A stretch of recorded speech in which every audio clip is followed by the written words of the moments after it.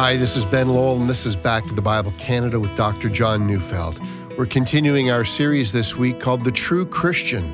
So let's turn in our Bibles to Colossians chapter 3, verses 16 and 17, as Dr. Neufeld brings us a message titled, The Word of Christ.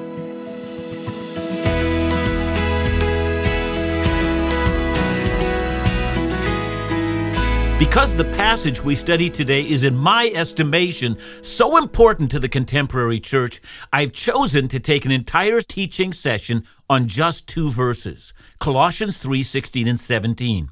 Let the word of Christ dwell in you richly, teaching and admonishing one another in all wisdom, singing psalms, hymns, and spiritual songs with thanksgiving in your hearts to God. And whatever you do in word or deed, do everything in the name of the Lord Jesus, giving thanks to God the Father through him. See, my sense is that we're living at a very critical time in the life of the church.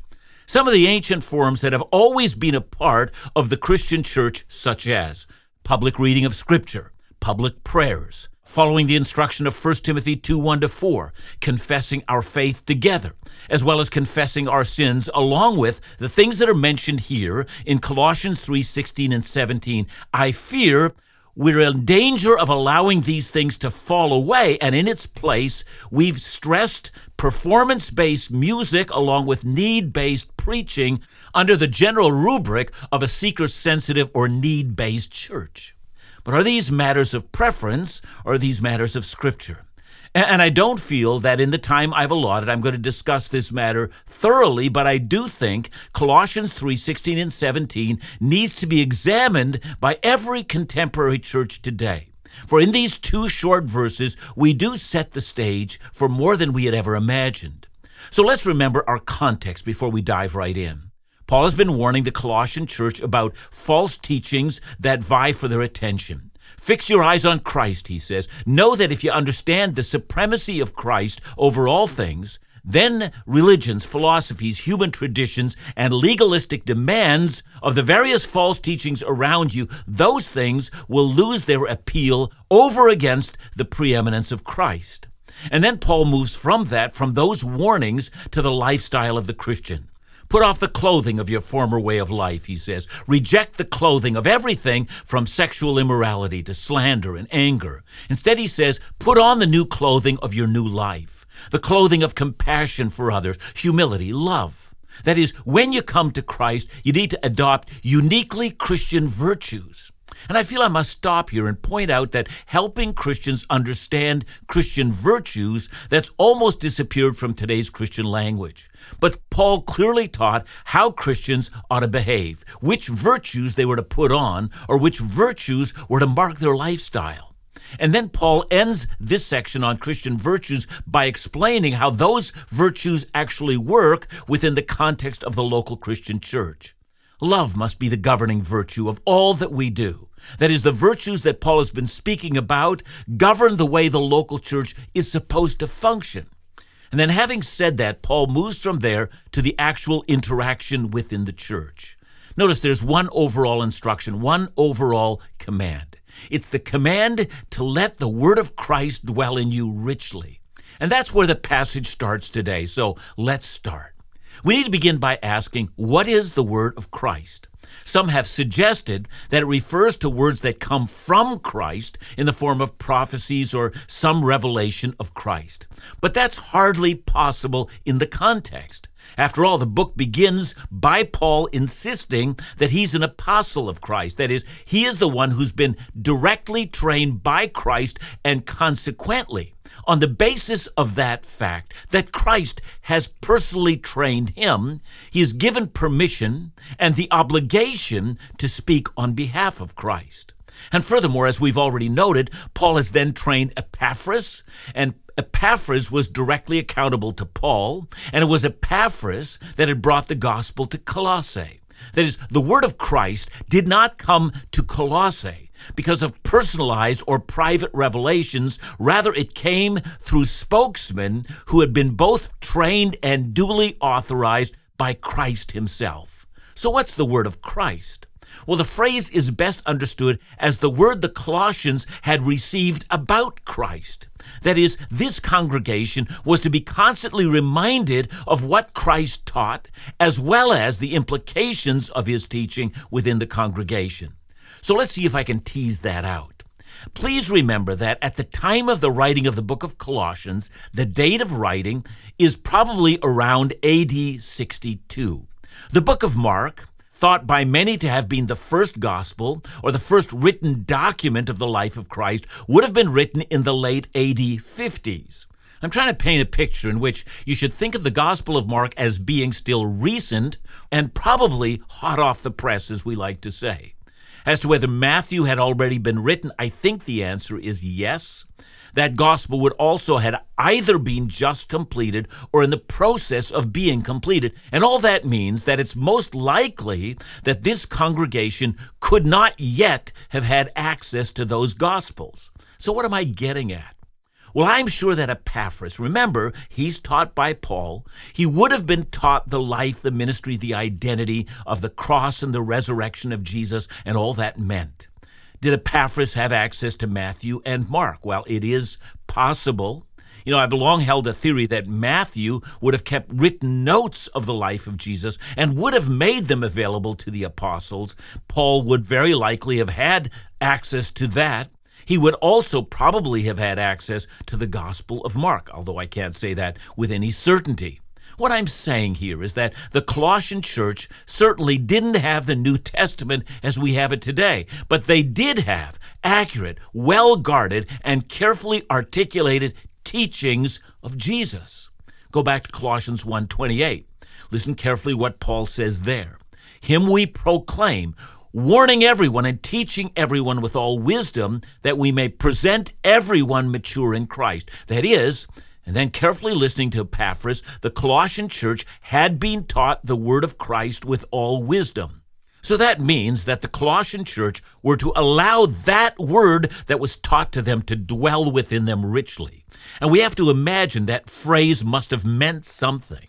They were to pay attention to what they were taught. They were to repeat it. They were to carefully obey it. They were to hide it in their hearts, no doubt memorizing portions of it. They were to teach one another. In short, they were to ensure that the accurate word they had received continued to be taught and repeated and obeyed in their interactions.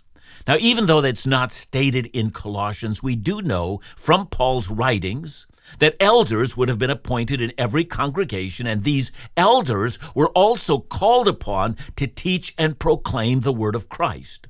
Now, as time went on, the four Gospels were not only completed, they were copied, they were distributed to every congregation, as well as Paul's letters were also copied, received as Scripture. And as the entire New Testament became complete, the New Testament became recognized as the authoritative word of Christ. It taught all that Jesus did and taught, along with all the implications meant for the local church. That's what the word of Christ is. And so today, we can rightly take that line, let the word of Christ dwell in you richly, to say, let the entire Bible, which is the word of Christ, and especially the New Testament, which accurately explains the Old Testament in the light of Christ, let that word dwell in you richly. Well, now, how do we do that? And the answer is, we do that as we teach one another in all wisdom. Teaching in wisdom must mean teaching it in such a way that you know how to apply this to your life. And I say that because the very definition of wisdom is skill in living. Teach the New Testament and the entire Bible in such a way that people know how to live this thing out. And what does that mean? Well, it means that the elders of any church, and if you're not familiar with that language, elders are pastors. Let the pastors so instruct the congregation the words of Scripture so that the church can know Christ and to live out Christ in their daily lives. That then assumes that the teaching function of the church is expositional. The task of teachers in the local congregation is to go through Scripture, word for word, line by line, paragraph by paragraph, chapter by chapter, and so to teach it that the congregation is talking about Christ and knowing how to live that out. Let me state it even more plainly. The teaching function of any local church is not supposed to help you how to lose 50 pounds or how to feel better about yourself and accomplish your goals or how to interact with the philosophies of our day. No. The local church is to let the Word of Christ, the content of the New Testament, dwell within them so richly that they're talking about it and living it out. I know that sounds simple, but that basic pattern must not be interrupted. And I fear it is in danger of being interrupted in our day.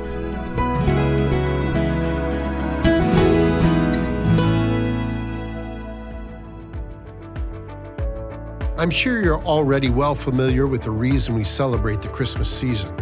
But sometimes, what we know needs to be reconciled with what we feel. And this holiday season, Back to the Bible Canada has the resource to help you do just that. Quiet Spaces for Christmas. It's a 30-day devotional tool to help refresh and recharge your spirit with the Christmas truths you already know.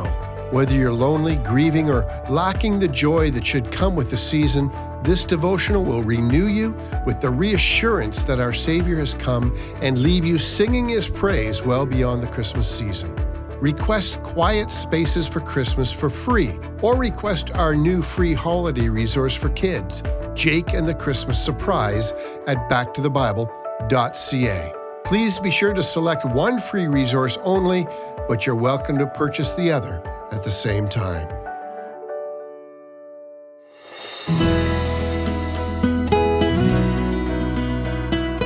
Paul moves from the command to teach and admonish, to teach the word of Christ, now to sing about Christ. So let's say something about singing. Singing has long been a part of the people of God.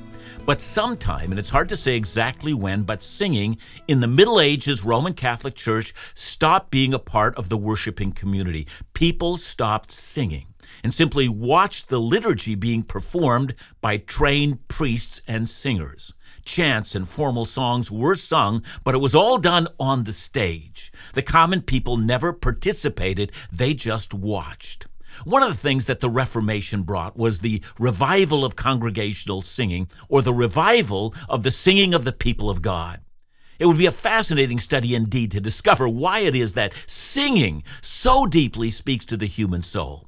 I've noticed that, if I memorize Scripture, that's hard work. But if I sing Scripture, I simply remember it with ease. And furthermore, I find that when I sing, my emotions, as well as my willingness to act and believe, is excited. It's as if they wake up. Music and singing is surely one of God's great gifts to His people. Think of how often singing is spoken of in the Psalms. Psalm 5:11. Let all who take refuge in you rejoice. Let them ever sing for joy. Psalm 9, verse 2, I will be glad and exult in you. I will sing praise to your name, O Most High. Psalm 13, verse 6, I will sing to the Lord because He has dealt bountifully with me. And Psalm 21:13, be exalted, O Lord, in your strength. We will sing and praise your power. We could go on, but did you notice there are psalms that say, I will sing? And there are others that say, we will sing. That is, singing is both individual, performed by an individual, prayer and worship, but it's also part of the corporate experience of God's people. We believe and know that God has given singing as a gift, as a vehicle for God's people to worship. How sad then, especially in our day when increasingly we see entire congregations called upon to stand during worship, a performance band then plays at a performance level, and the majority of the people in the congregation simply watch. And if you don't believe me, do what I do. Just look around you. People are not singing. Why is that? Given that it's a scriptural command in both the Old and the New Testament, let me suggest some rather obvious reasons. One is simply volume. We simply set our instruments so high, it really doesn't matter if anyone sings. Indeed, it makes no difference whatsoever. So whether they sing or not won't make a difference. What's happening on the stage overwhelms the singers, and whether they sing or not, it's up to them. It's a personal choice, but it doesn't matter. And the second reason is because many of the songs are unsingable anyway. They're either set in a key that the majority of the congregation can't sing, or they have a style that only works for professional singers and are not meant as a part of communal singing. So here's a little test. You can perform it anywhere. Imagine a summer evening. Your Bible study group is meeting outdoors. It's a campfire. You wish to sing. There are no instruments, or maybe there's one guitar. Can you still sing what's sung in church? And if not, I tell you, those songs weren't meant for the corporate life of the people of God. If you can't sing them together without instruments, they're not meant for singing.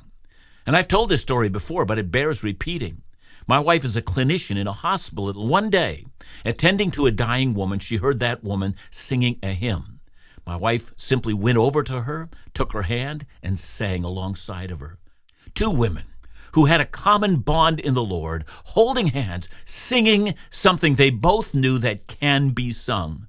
And my question is, we're setting the stage so that the next generation, when they also are on their deathbeds, may not have a song to sing because they've not been taught a singable song. It's an important question to ask. The next question is one that we find in this text. It's in Colossians 3:16. It's the content of our singing. I once heard Al Mohler say that, some of the contemporary music has so little theological content to it, it's not even possible to accuse it of heresy. It just doesn't have enough content. Look at what Paul commands the congregation at Colossae to sing. First, he says, sing psalms. It takes no imagination to know what that means. The book of Psalms contains the hymn book for ancient Israel.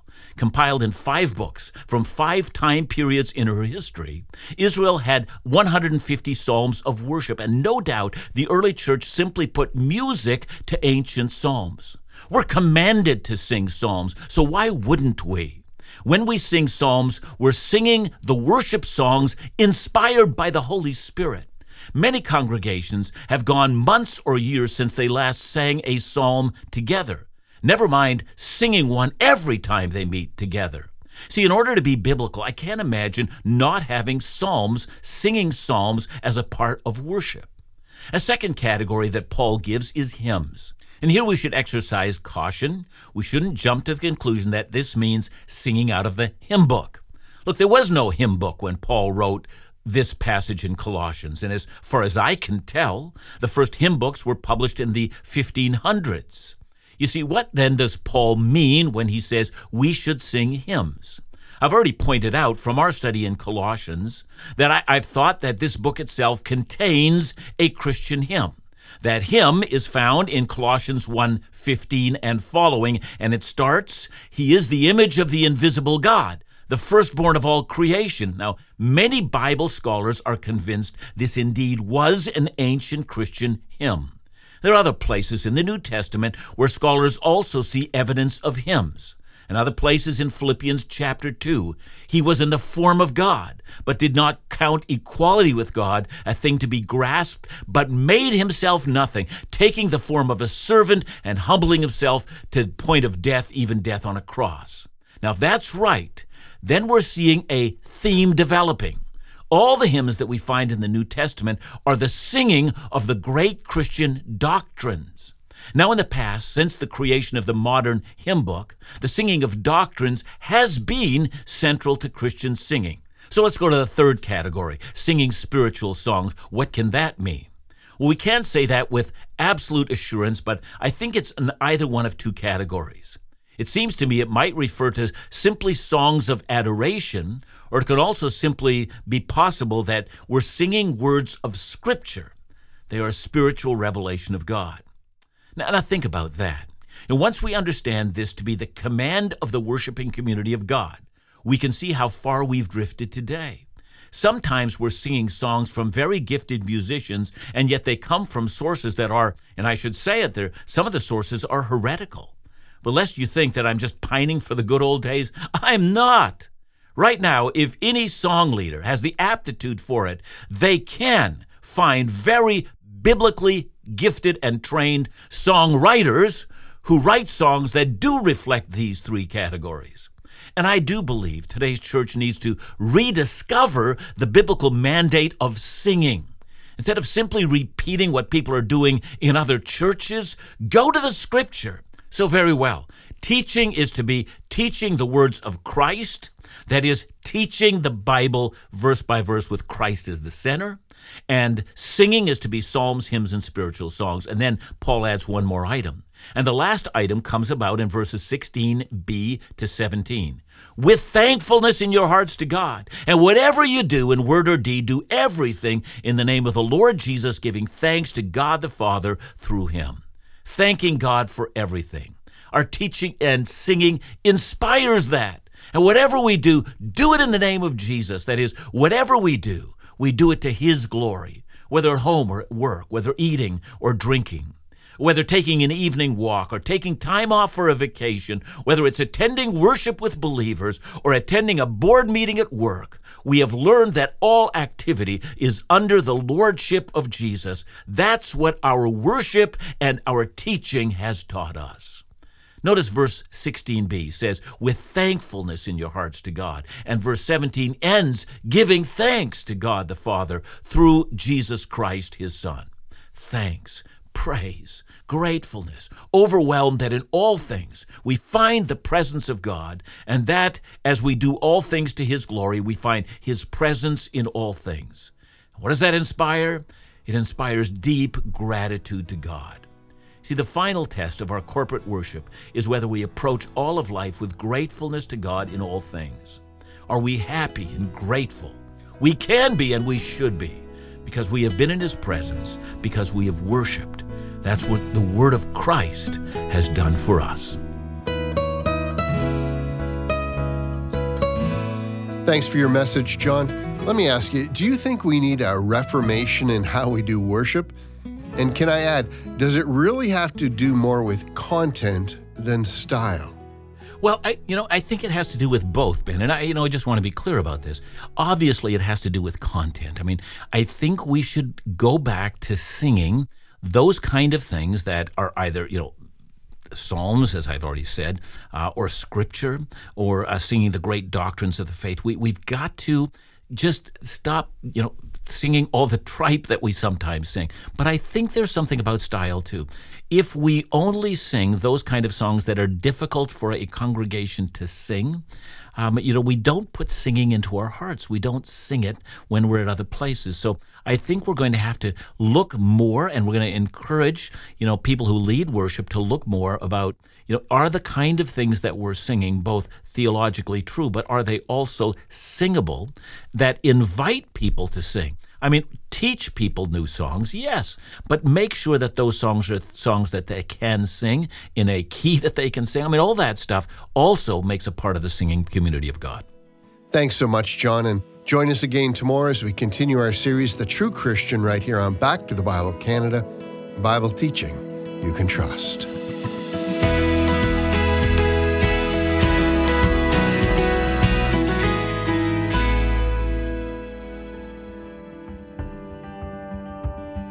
As a Christian, you may have had questions about the Bible or spiritual life that are hard to answer. Perhaps you felt that certain questions are best kept to yourself, especially those that involve doubts. Well, here at Back to the Bible Canada, we believe in bringing these to light. Finding answers to difficult questions is critical for an unwavering and steadfast faith. That's why we're adding to a very popular video series from a number of years ago called Ask Dr. John. We gathered up our most complex and frequently asked questions for Dr. John to unpack in a two-part series on YouTube, airing November 17th. So be sure to check us out on YouTube, subscribe and hit the notification bell so you never miss the next episode. And if you're able, please consider a donation to help make resources like these available for free to all. You can give at backtothebible.ca.